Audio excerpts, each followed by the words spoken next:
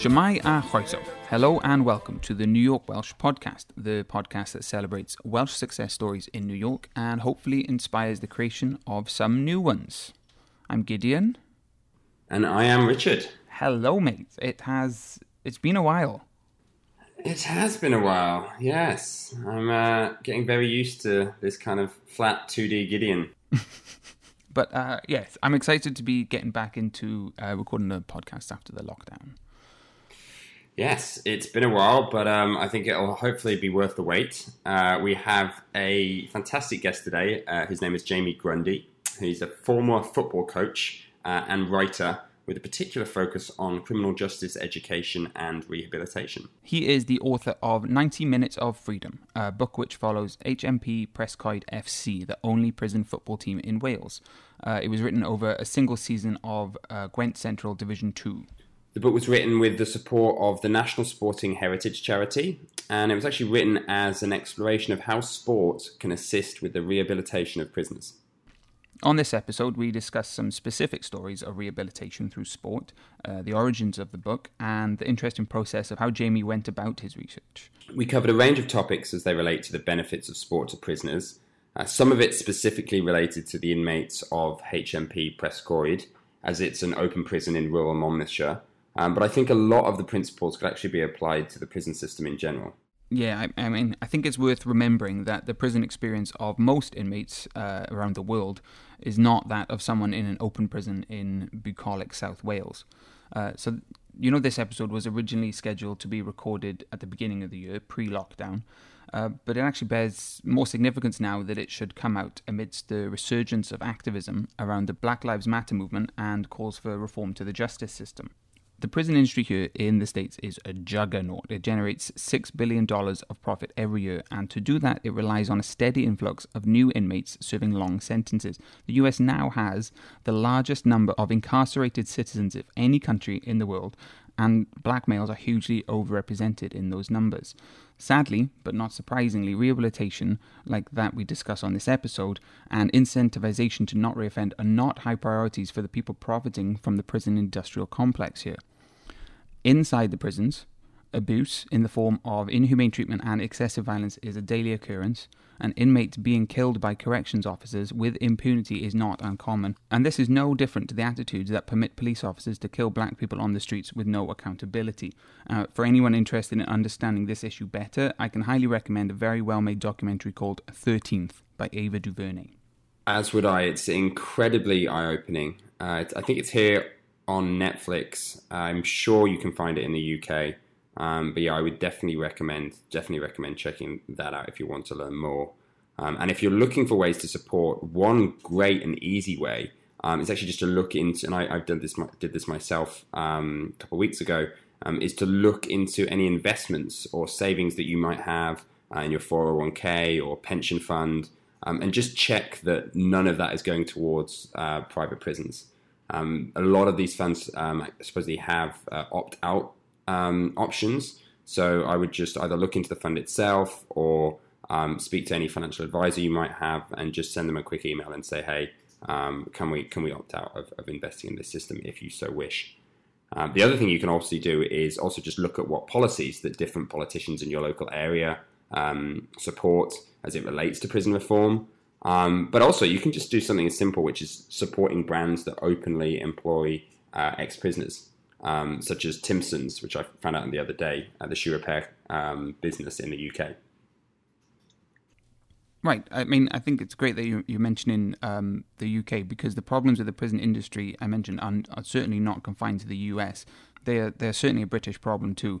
Here's some numbers that I came across recently that shocked me. The US prison population has increased by 500% since the reintroduction of private prisons in the 80s. And I think it needs to be pointed out that since the UK introduced private prisons in 92, the prison population has increased by 250%. And for my money, I feel that capitalizing on mass incarceration is at least unethical and I think antithetical to what the justice system is supposed to be for. I couldn't agree more. And finally, I would just say that I think beyond that, I think there's just also just great ways you can get involved in supporting through your local community efforts. there's a bunch of different organizations now that help provide structures and opportunities that lead to stable employment and housing. One great example here in New York that I've recently discovered is called Back on Your Feet. It's a running club that meets Mondays, Wednesdays, and Friday mornings across the city. It's actually just another great example of how sport or athletics or fitness can be used as a way to help with rehabilitation, which I think brings us nicely back to our conversation with Jamie. I'd say it's an incredibly interesting chat. We definitely touch on some of these topics, but certainly not all of them. But I think it's a great place to start, regardless. And I'm reminded that I enjoy doing these podcasts because I get to have these conversations around subjects that I wouldn't ordinarily encounter. I really enjoyed it, and I hope you all do too. Jamie Grundy. Jamie, great to have you on. Thanks for joining us today via Zoom. So you're back in Cardiff, is that right? Yeah, that's right. Back here now. Didn't make it over to New York originally. Yeah, it was a shame. I think we were just talking before. You said you were 2 days away to coming out in March, obviously before things ground to an inevitable halt. Yeah, 2 days before I finally got the notification that all travel had cancelled from the UK. So it's great to be able to do this, even though it's virtual and remote. We can. It'll still be good to talk about my book and experiences and record the podcast. Yeah. Yeah. And it's June already. Can you believe it? We're talking about March and it's June. Oh my God. It feels like not much has happened, but at the same time, a lot has happened. Definitely, yeah. Most definitely. A lot has happened in only a few months. Gideon, you grew a massive beard, you shaved your massive beard. I've done that twice. Twice. This was the second massive beard. I'm growing man at the moment. I'm enjoying a good lockdown beard. I've quite enjoyed that. So I'm curious, what were you? Obviously, you were coming over in March. I know that you had this. We were going to speak, and you had a few other speaking engagements. What was the primary reason for coming over, and what did you have in mind? Well, the opportunity was to come over really to New York and maybe try and meet some publishers. Originally, I was coming over because I had family coming over to watch the New York City versus Vancouver Whitecaps game. And I have a couple of contacts with New York City, so I reached out to the club and said, if I came over in, when was it, February or March time, would you be interested in me doing something for the club? And the club were really interested. They said, yeah, we'd definitely be interested. So that was the first thing that sort of piqued my interest. The second one was that there's a really interesting prison education project up in upstate New York in Ossining, I think it's called, around Sing Sing. They call it Sing Sing, yeah. Sing Sing. So I reached out to they're called the Hudson Link Project. So I reached out to them and made some good contacts, and they were really interested in me coming to the prison and speaking there. I'd heard sort of that they have an American football team there inside the prison. So I was keen to see that as well. So, sport in prison is a little bit different. It's mainly used for recreational purposes. So anything where you've got sport going on in the prison, I was keen to see more. So just to sort of contextualize your background, I know you've worked in as a professional in criminal justice and also in football. Yeah. Maybe you could explain for us and the listeners what both those backgrounds are. Okay, well, back in the day, I was originally a football coach for Manchester United. I ran the women and girls program for a number of years at the club, and in those days it was nothing like it is now. It was very much a community-based program where we would go out on the holidays, and I would run lots of programs there. But I ran that for a number of years. Always enjoyed that experience, and I've continued as a football coach throughout my life. I've coached a number of teams, so football's always been good in terms of being an engagement tool, particularly if you've got people who are a little bit wild, a little bit enthusiastic, shall we say. It's always a good anchor for them to say, look, if you come and play football for me, then we can work together. So that's always been good. Even prior to that, back in the day, like the late 80s, I used to play football. Originally, I'm from Lancashire, and I used to play football then against two prison teams. They played in a local league, and all the games, home and away, were always played inside the prison. Unfortunately, neither of those prisons has a team anymore. But as a 18-year-old, 19-year-old kid going into prisons and meeting some seriously big chaps, shall we say, and playing football against them and being quite apprehensive, when I got to meet them and got to talk to them, you realise that actually they were just like you, just that they'd maybe made a few poor life choices and got involved in some things that they shouldn't have done, and then found themselves in prison. So it had always been in the back of my mind there for a while. Fast forward a number of years, I've done various bits and pieces of work, but for the last few years, I've been working on various educational projects inside some of the prisons in South Wales. I've been living down here now for 25 years. And whenever I've been in those prisons in South Wales, the gym or the football pitch is always a big deal. But generally, the football pitch is a concrete five-a-side affair.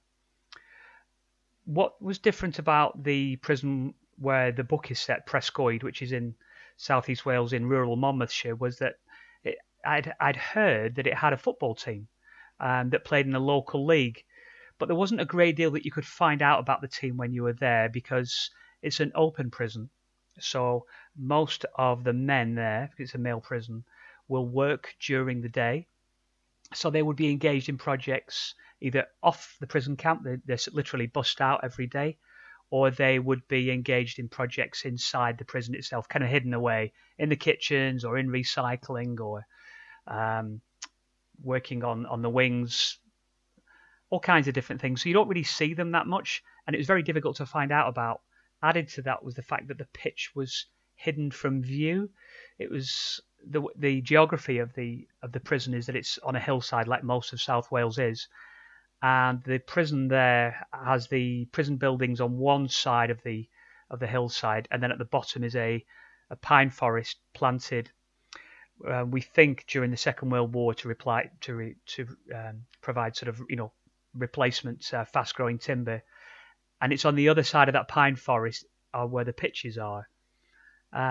So you couldn't see it from the camp. And as I grew to find out, as I understood it, the more that we went on, the actual location of the pitch is one of the reasons why football seems to work very well in the prison as an engagement tool with male prisoners, simply because for the first time in a number of years, for those individuals who are able to go and play football, it's the first time they haven't been surrounded by any prison signage, by any barbed wire, by any high walls or anything like that. They're literally in a couple of fields surrounded by leafy farmland and cattle on the hillside. And for a lot of those men, especially the ones who've done quite a few years as part of their prison sentence, that's the first time they've ever seen a view like that. And it really made them feel like they weren't in a prison. So it was a really interesting experience. And I did that walk through the pine forest with a number of the prisoners that I knew that was the first time. Men who'd done, I think one guy had done 12 years, and that was the first time he'd ever seen that view. A couple of guys who'd done 4 years. So despite being so close to it for so many years. Yeah. And it must be weird, knowing it's so close. It's not like you're in the in the middle of the city or something. No, they've gone from prison to prison. Especially if you've done a long prison sentence, you'll have gone all over the place. Especially if you've done, some of the people who have got long prison sentences, they've been involved in some, serious crimes. So for them to walk through, I think it's sort of 170 yards up and down a little dirt track through these very dense pine trees, and you literally come out. I describe it in the book as being just like coming out of a football player's tunnel when they're in a stadium and they come out into the light and the noise of the crowd and the floodlights.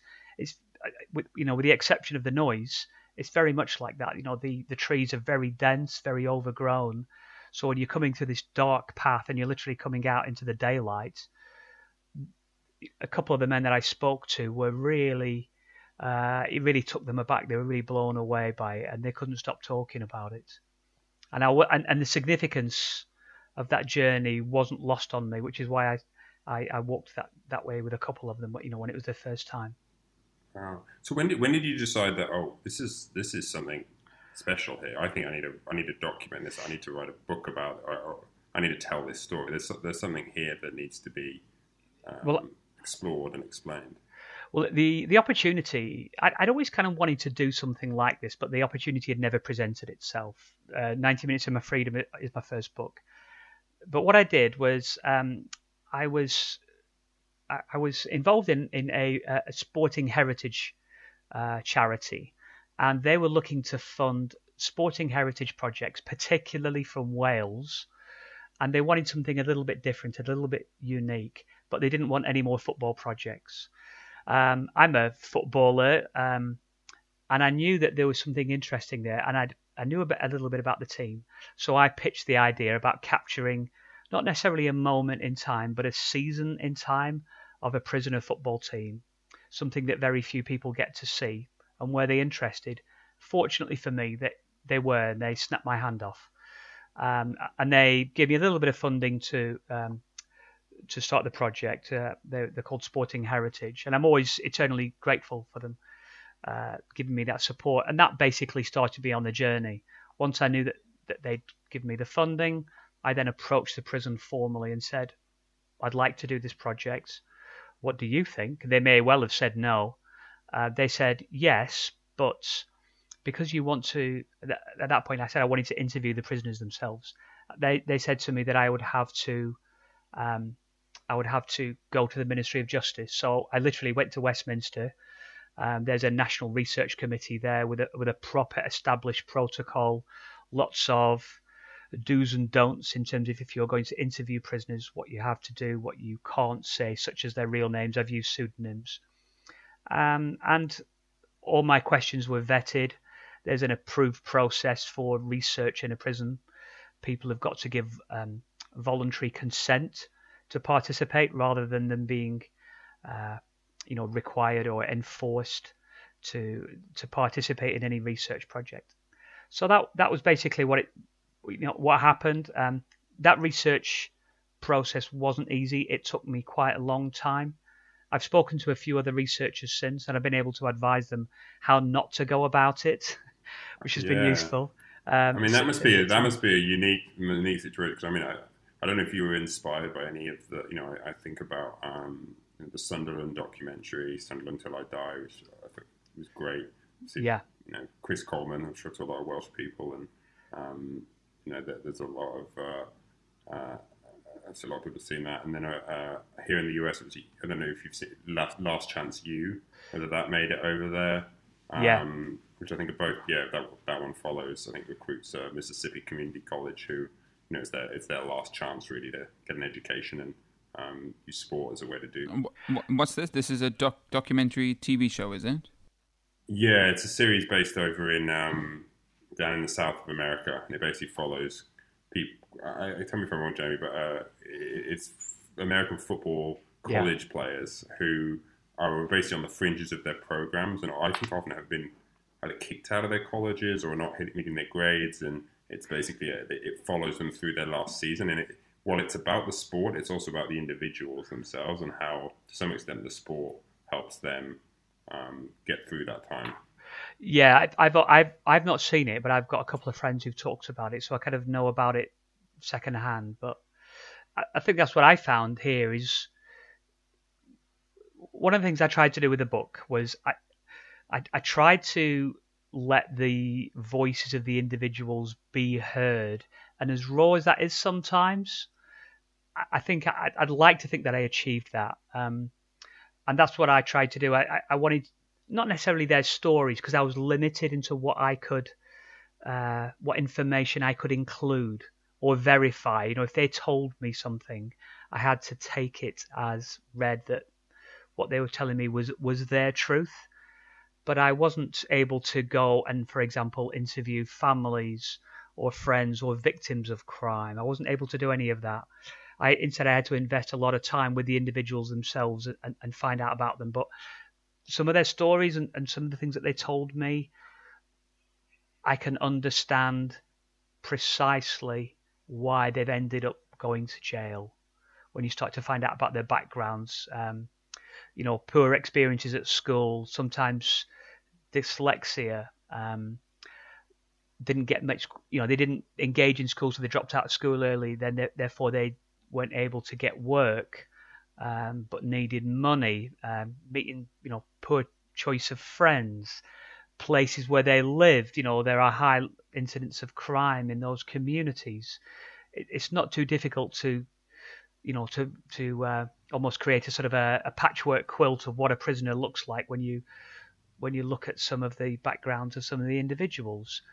Family members who've been in prison before. If your father's been in prison, for example, you're much more likely to go to prison yourself than you would do if your father hadn't been in prison. All those kind of little things, when you put them together, you can see, yep, I can understand exactly how you've ended up in this situation.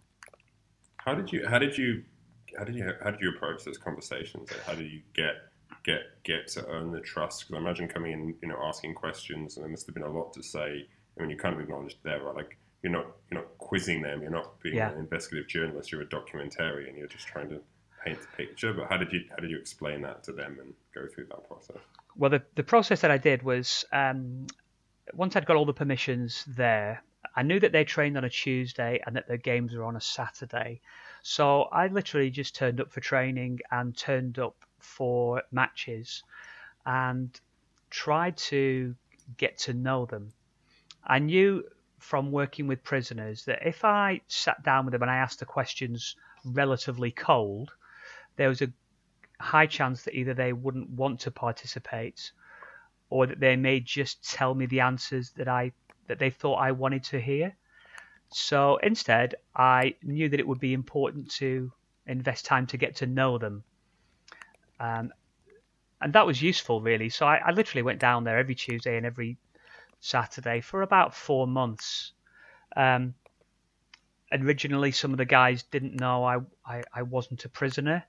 And a couple of guys where I could see them when they found out that I wasn't a prisoner, they were trying to desperately backtrack on some of the conversations that we'd had, because I think they were a bit worried that I was going to drop them in. But that was good. I got to know them. Did you ever get asked? What you were in here for? Do people ask that? I mean, is that? Yeah. Interestingly, the prisoners themselves didn't do, but the way that the pitch is set up, you've got the Prescoy team on one side of the pitch, and then the other side of the pitch are the opposition, and they often bring a bit of an entourage with them. Right.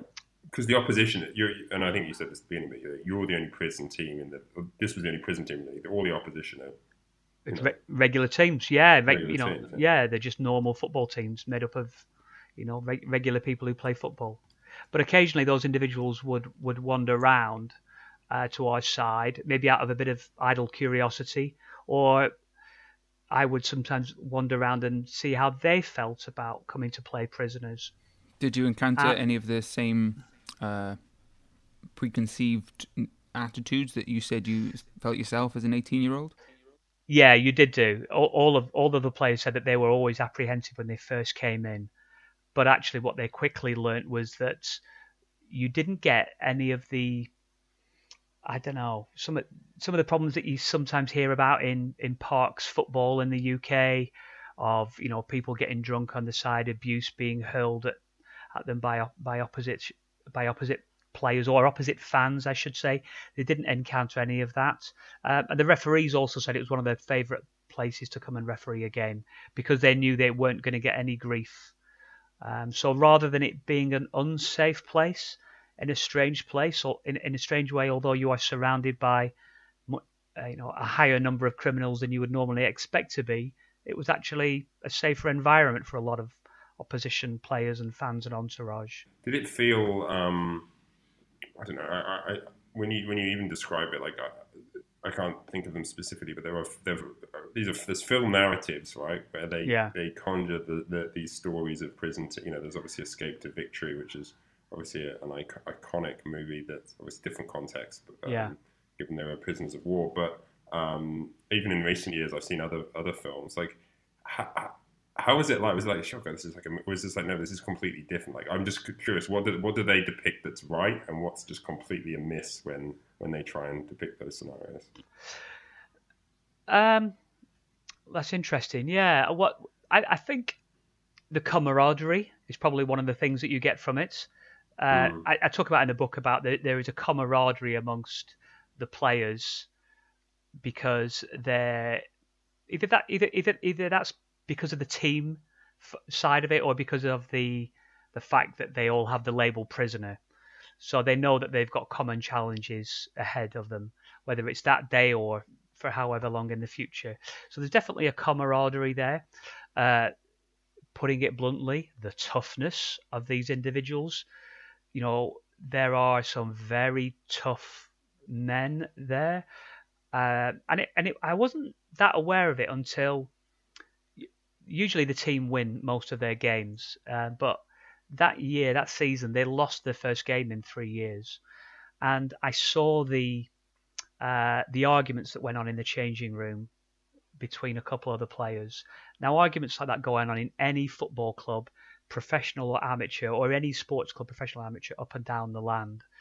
You know, when people have lost a game that they thought they shouldn't have, they will pick the game apart between themselves. They'll blame other people. They'll minimize the responsibility that they take.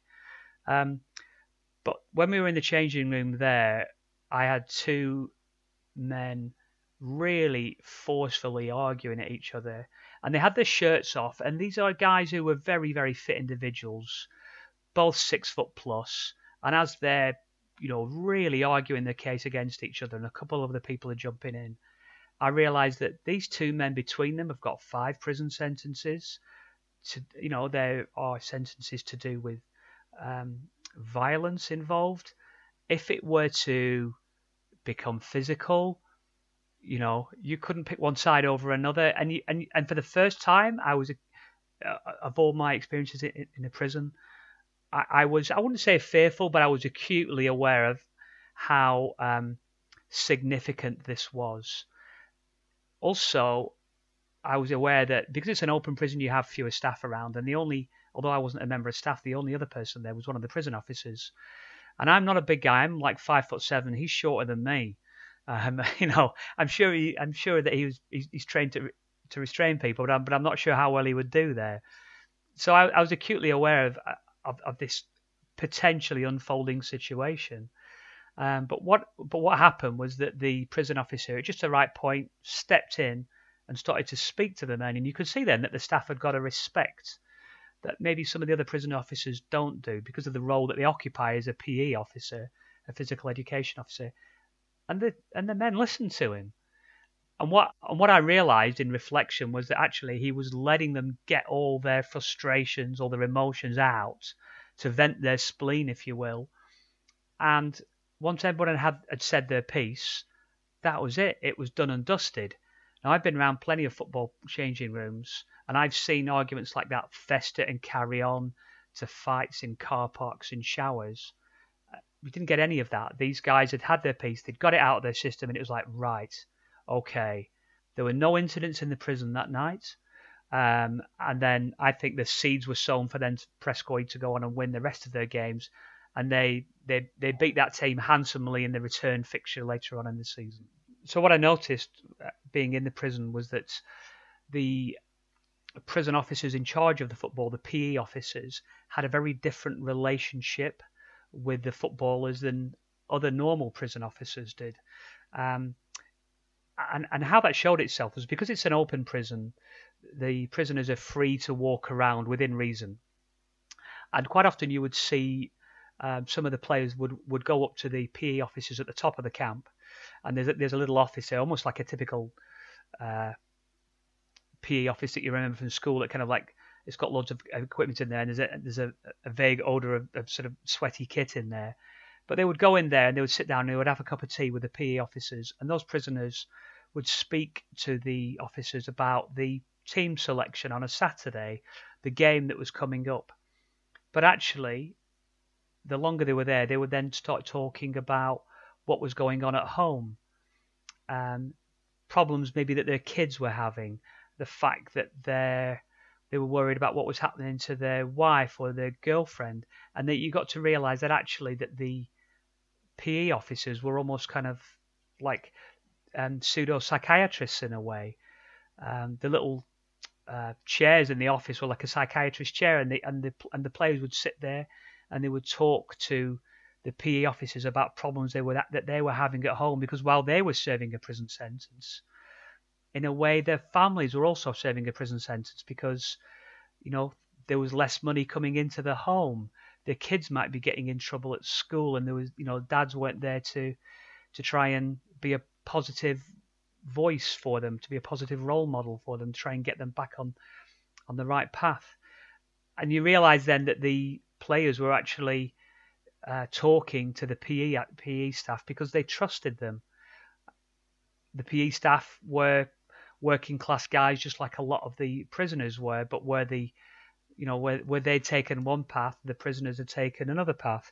But you got to see quite easily then that there was a different relationship there with the PE officers and the prisoners, as opposed to the regular officers that you would see day in, day out that would be involved in the running of the prison. You say that they win most of their games.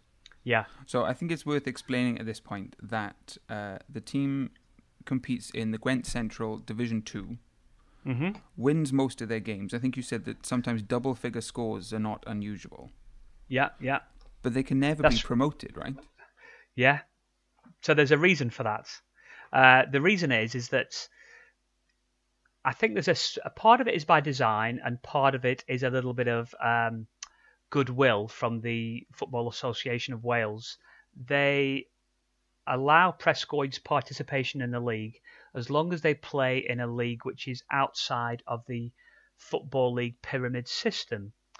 And what that means is that if they were to be in the Football League pyramid system and you start off at the bottom, if you win most of your games, you are going to be promoted. And then you could be promoted into another league. And then you could keep moving higher and higher up the league pyramid system. Now, the FAW at the very top, that league carries with it European League qualification. Now, for a team who plays all of their games home and away inside the prison, that would be a bit of a nightmare, I imagine, for the prison administrators to try and make that happen. Similarly, the higher up the leagues that you go, the more the ground criteria is required. You need things like grandstands. You need to provide meals for teams. All those kind of things that you need. So it just wouldn't be able to happen. They have. So you would think that, okay, they're just going to stay at that level, and fair enough, they do. They have played friendly fixtures against players who from some of those higher leagues, particularly the Welsh Premier Division. They've played the odd friendly fixture, and they equip themselves pretty well. They might lose a game there, maybe 2-1 or 3-1, but they're playing pretty well. Similarly, there are plenty of professional footballers who have been inside, and there was one ex-professional who played during the season that I was there as well. So you do get players who've played at a pretty high level and have found themselves in prison for whatever reason and decide to continue to play. So the standard, although you would think it would be pretty poor, it's a lot better than you would imagine. And also the pitch is pristine. It's a really nice pitch, far better than most park pitches are. What are the other similarities or differences between like what the opposition that they would be playing in? I mean, beyond the obvious of them, one team is incarcerated, but like, and what you mentioned around maybe like the prison guards or PE teacher, like, do they have? Is there like a coach? Is there a captain? Is there, what? Obviously, the kid. Like, what? Yeah, I'm just curious by the club infrastructure differences and similarities. Yeah, well, the club is run by, there are 4 PE officers. So the club is run basically by those 4. And what that means on a practical sense is that most teams will have the same manager and the same coach on the side every Saturday. They've generally got a rotating cast of coaches on the side every Saturday. I was probably the only constant there every week. So the PE officers were asking me sometimes about team selection or tactics. So that you've got a rotating cast on the side every Saturday. The difference is that you don't have a sponsor, for example, on the shirts. Prescoy play in either a plain blue or a plain red, so there's no sponsorship there as such. The captain often, John, for this season, often takes an active role in kind of team selection. So, but that happens in some clubs. So the captain, so John would sit down with the coach a couple of days beforehand and talk about who was coming up on possible team selection. Prisons are funny places as well, because quite often there's what's called a prison churn, so people come in and out of the prison system. So the team selection isn't always settled. So you would have new prisoners who would come in, but were known to be quite good footballers. So people would know them maybe from different jails, so they would be more likely to come into the team. And they come in mid-season. Yeah, that'd be the difference, because obviously teams change all the time. But maybe that's the difference, right? Yeah, they would come in mid-season, so so there would be different experiences then. So people would play probably for the prison team at most 2 seasons, because these are prisoners who are generally in the last 2 years to 18 months of their sentence. So, and what's the average age? Would it be a similar kind of range, or do they tend to skew younger, older? Is there more of it? Yeah. No, I'd say they're pretty much the same age range to a regular Parks football team. You've got a couple of old heads in there that can play, and then you've got some young lads who are maybe on their first or second sentence that are a bit fitter and a bit more enthusiastic. They come in. It was interesting. One of the games that they played, one of the teams, I saw before the game, they had a little presentation before the game around the semicircle, one of the opposition, and that was because one of their players was making their 500th appearance for that team. And I joked to some of the prisoners, saying, "Just wait till you make your 500th appearance." And they were like, "No, not likely. I don't want any of that." So you don't get that longevity that you might get in some of the other teams. Yeah. Nor do you want it, I guess. Exactly. That was what I said. I joked with them about, there are these controversial sentences called IPPs over here that a prisoner could be given, and it might mean that you just never get out of prison. You just stay there because this 1 year IPP sentence keeps rolling and rolling. So I joked with them, if they wanted to make 500 appearances, then maybe they could get an IPP. But, and I suppose that camaraderie went a long way towards gaining their trust. And then having them be frank with you in the interview portion. Most definitely, yeah.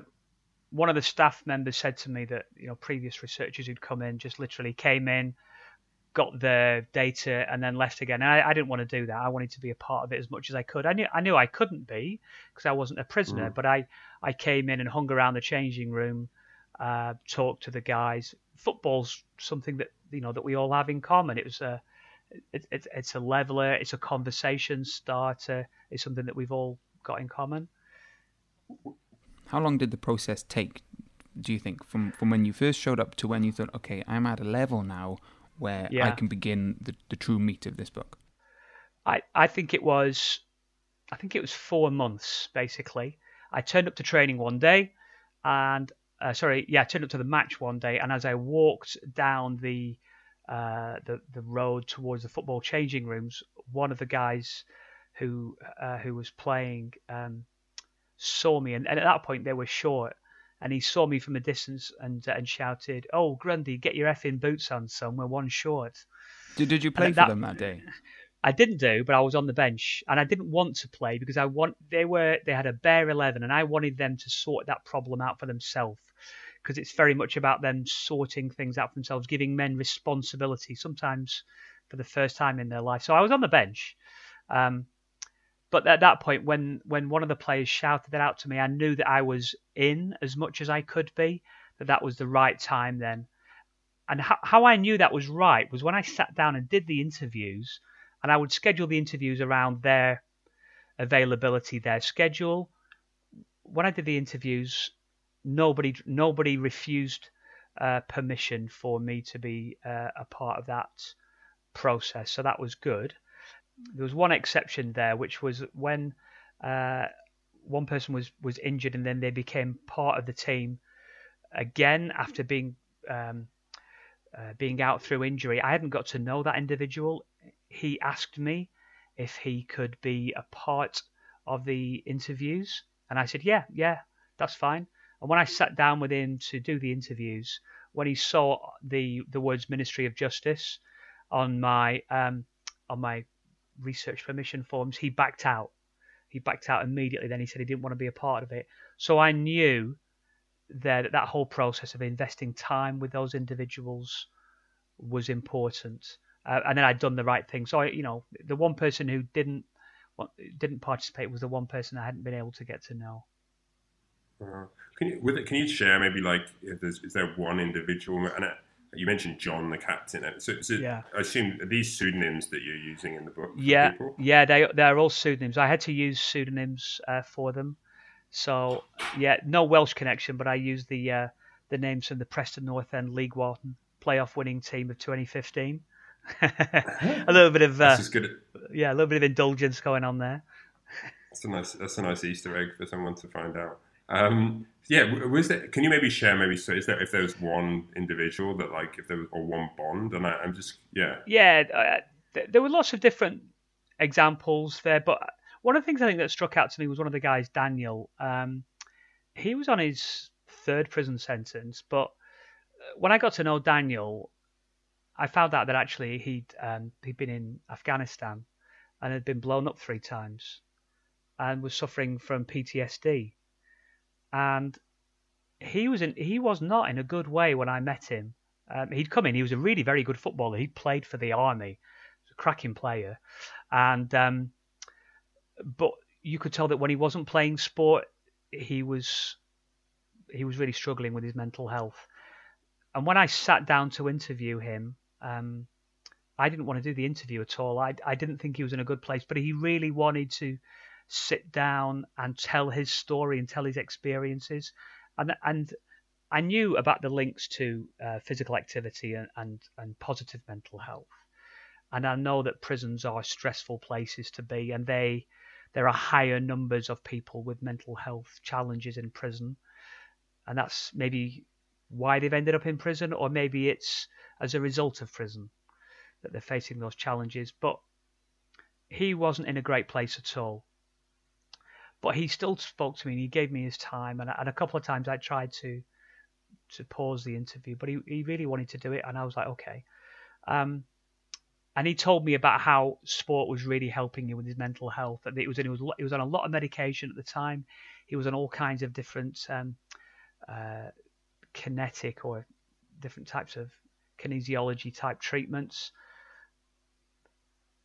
And how he was telling me how the sport was helping him because it was giving him a focus for the week, and it was blocking out all the negative thoughts.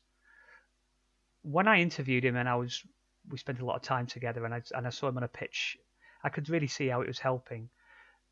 The transition between doing that research interview and then about a month later when I'd transcribed the interview and I took it to him, and I what I did with all the interviews, I reframed them into a first person narrative so that it's coming from the prisoner's point of view, and I try as much as I can to remove my voice from that process. When I sat down with him and he read through his interview, it was like a different person. He was off all medication. He was working out as a mechanic in a nice, quiet, calm place. He was playing football, and he was just, you could see how sport particularly had really helped him to get over his PTSD, to get him off medication, to be at peace, probably for the first time for a number of years. And then I started to realize that, okay, sport was playing a part, but it was a significant part, and for Daniel particularly, it was kind of more than just a game of football on a Tuesday or a Saturday with his mates. It was really helping him to turn his life around, both with his mental health challenges, and also his, the issues that he's got to deal with his criminal convictions. Which I think is the main thrust of the book, really, isn't it? It's about how sport can do that, in particular this team for these prisoners. Yeah, I think so. And it was interesting. That was kind of reaffirmed. I was very fortunate. I approached Neville Southall, the former Wales international goalkeeper, to be a part of the book, and he agreed to write the foreword for me. And he's a really strong advocate for a number of social justice causes, not just, I guess, prisoners through this book, but also he's very pro people seeking help if they've got mental health challenges. So he was very happy to be involved, and just by writing the foreword for the book, he gave us sort of like an endorsement to that process that a lot of these individuals are on. It helps with a number of things, not only the mental health, but it might be things like the reintegration into society. Helps with the behaviour, I think, more than anything. Anger management, you mean, that sort of thing? Yeah. The reason why it helps, I think, is that for most prisoners, you've got one set of rules to follow. And if you follow those rules, then you'll see your time out and everybody's happy. And that's just the prison rules that you've got to follow. But for the footballers, they've got 3 sets of rules. So they've got the prison rules just like everybody else. Then the other set of rules that they have are the rules that the prison officers set. So the PE officers, and they're more around etiquette. So accepting the decision if you're on the bench one week, turning up on time, getting the kit ready, pumping up the footballs, waiting to go to the pitch all as a team, filling up the water bottles, all those kind of things that any football or sports team requires. So they've got that second set of rules around etiquette. And then the final set of rules that they have to adhere to are the laws of the game, just to get onto a pitch. So if they're on the receiving end of a bad tackle, they can't turn around and thump somebody. And that was impressive to see, because a lot of these guys face tackles from other, meathead type players on the opposite side who thought, I'll have these guys now. You think you're so tough, or just trying to get a cheap response from some of the prisoners. And they took some awful tackles, but they never responded once. There were some tough guys, and I know that they felt it, but they played the game the way that it's meant to be, and they took the action that they should have done, which is score more goals than the opposition. So yeah, they did that. And I suppose the stakes are a little higher for them as well. If you're involved in altercation on the pitch as a prisoner, presumably there's some sort of disciplinary measures that you don't want to have to face. Yeah. So the first thing that would happen is that they wouldn't be allowed to play football again. If it was really bad, they may well be sent back to a closed prison, which is the type of prison that you always see on TV with the kind of the landings and the big clanging doors and the bars on the windows, that kind of thing. Whereas Prescoid is an open prison, so it's very much the next step between a closed prison and then going back into the community. So they would end up going back. I heard of prison football teams where a violent incident happened, and then the governor decided, that's it, we're not having it again, and then the team was pulled, and you never saw that again. Prescoid has been going over 20 years that we know of, so I'm sure there will have been violent incidents then, but it's a testament to the management of the prison that they've kept it going like that. So Jamie, obviously you've been following. You mentioned criminal justice reform and the prison system is something you followed for a long time. What is going through this project? What in your views changed? Like, what do you know now that you didn't know before? What do you want to see? What have you learned? What are the messages that you'll continue to take away from this in your work? I think there's a couple of things really. One is a message, I think, from the prison itself, kind of aside from football, and that is that just simply locking people up doesn't work. They've got to be engaged in meaningful programs for rehabilitation to occur. So Prescoid, most of the men at Prescoid will work either on the camp itself or off-site. They've got a farm there or out in the community. And for those people, they're getting valuable work experience. So engaging in meaningful activities to help not only rehabilitate people, but to give them skills so that they can go in and be employed once they leave prison is so important. The other thing I wanted to do, I think, from the book was I wanted to show that there is a person behind every label, which is a prisoner.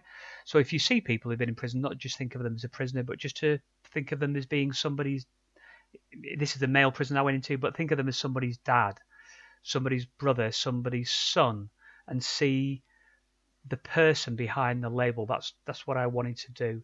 And I've been in prisons before where I've been guilty of not seeing the humanity behind it.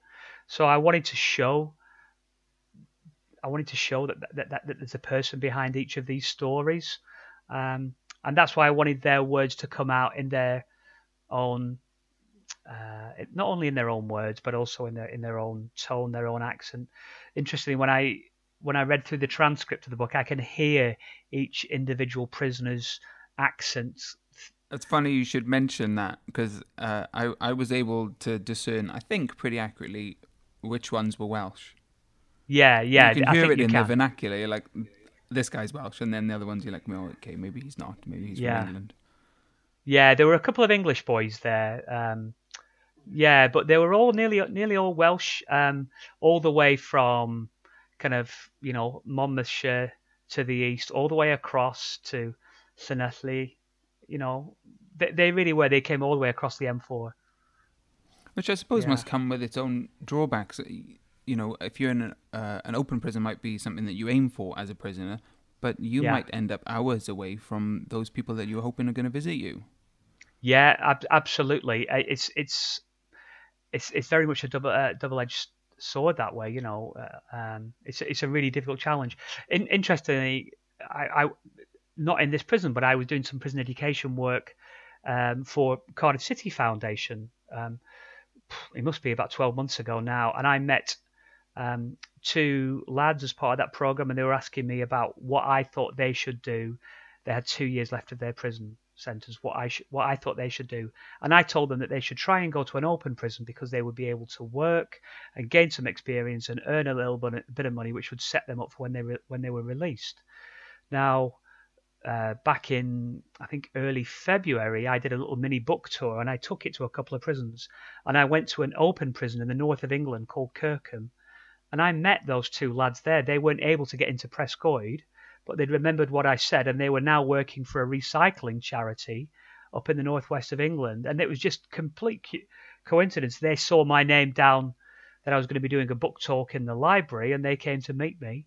And they didn't buy a book, unfortunately, but you can't have it everywhere.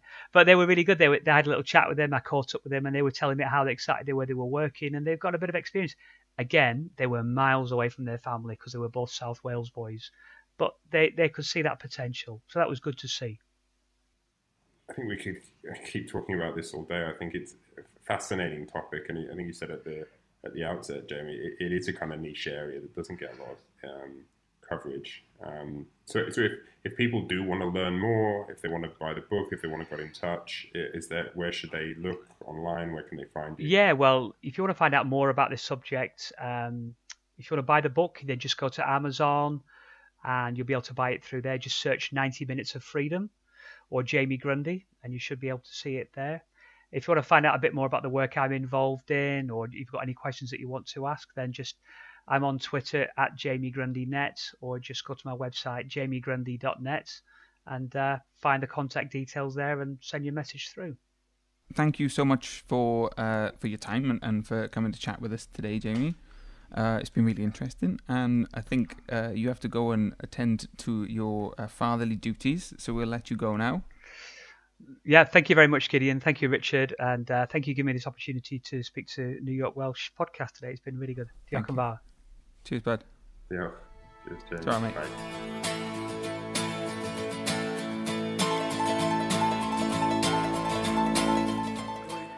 The role of the 4 PE staff running football at Prescoed is a curious mixture of manager, coach, father figure and counsellor, probably unlike much else in the prison system.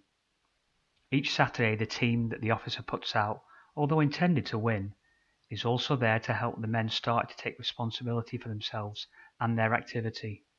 The players fill up the water bottles, pump up the balls, get the kit ready, and in some cases sort out disagreements between themselves. Egos are not massaged, especially with the most talented individuals. If they're not prepared to do their time on the bench, then they will not be selected. Where disputes occur, the players are encouraged to resolve them between themselves as a process of conflict resolution and problem solving. The staff know the players are a long way from being the angry young men who they were, perhaps when first arrested. The freedom of expression is not one way, as the players are prisoners and understand where a line may be that they must not cross. The colourful banter between players exists like it does in any sports team, and the experienced PE staff join in with many a line used to raise a smile and cut a player down to size should they need it. But rarely is it returned by a player towards an officer, perhaps because they are unsure of the repercussions or anxious about not being selected. Instead, the name-calling and jokes are directed inwards by the players most of the time.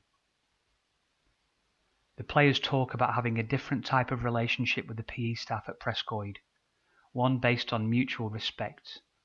That relationship appears to be different to the other staff-prisoner relationships in the prison. In some cases they are seen as father figures to whom the players will go to for advice. The staff joke that their office is sometimes used like a surrogate psychologist's office.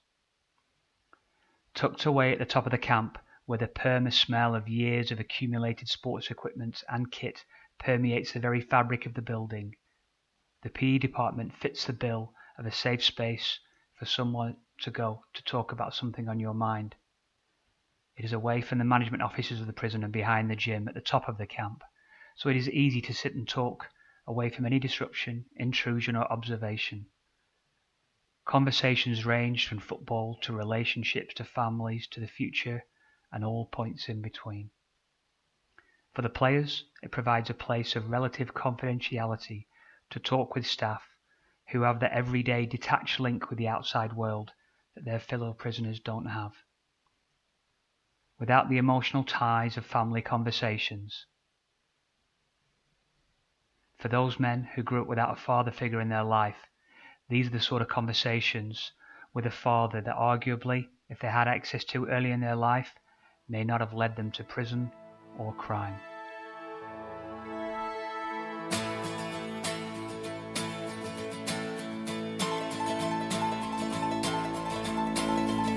Well, we hope you enjoyed listening, and if you did, then please subscribe and leave us a review, as long as it's positive.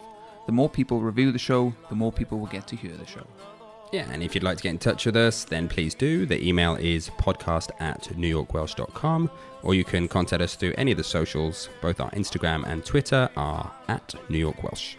And if you'd like to stay up to date with the latest goings-on, you can do so by subscribing to the monthly newsletter on our website, NewYorkWelsh.com.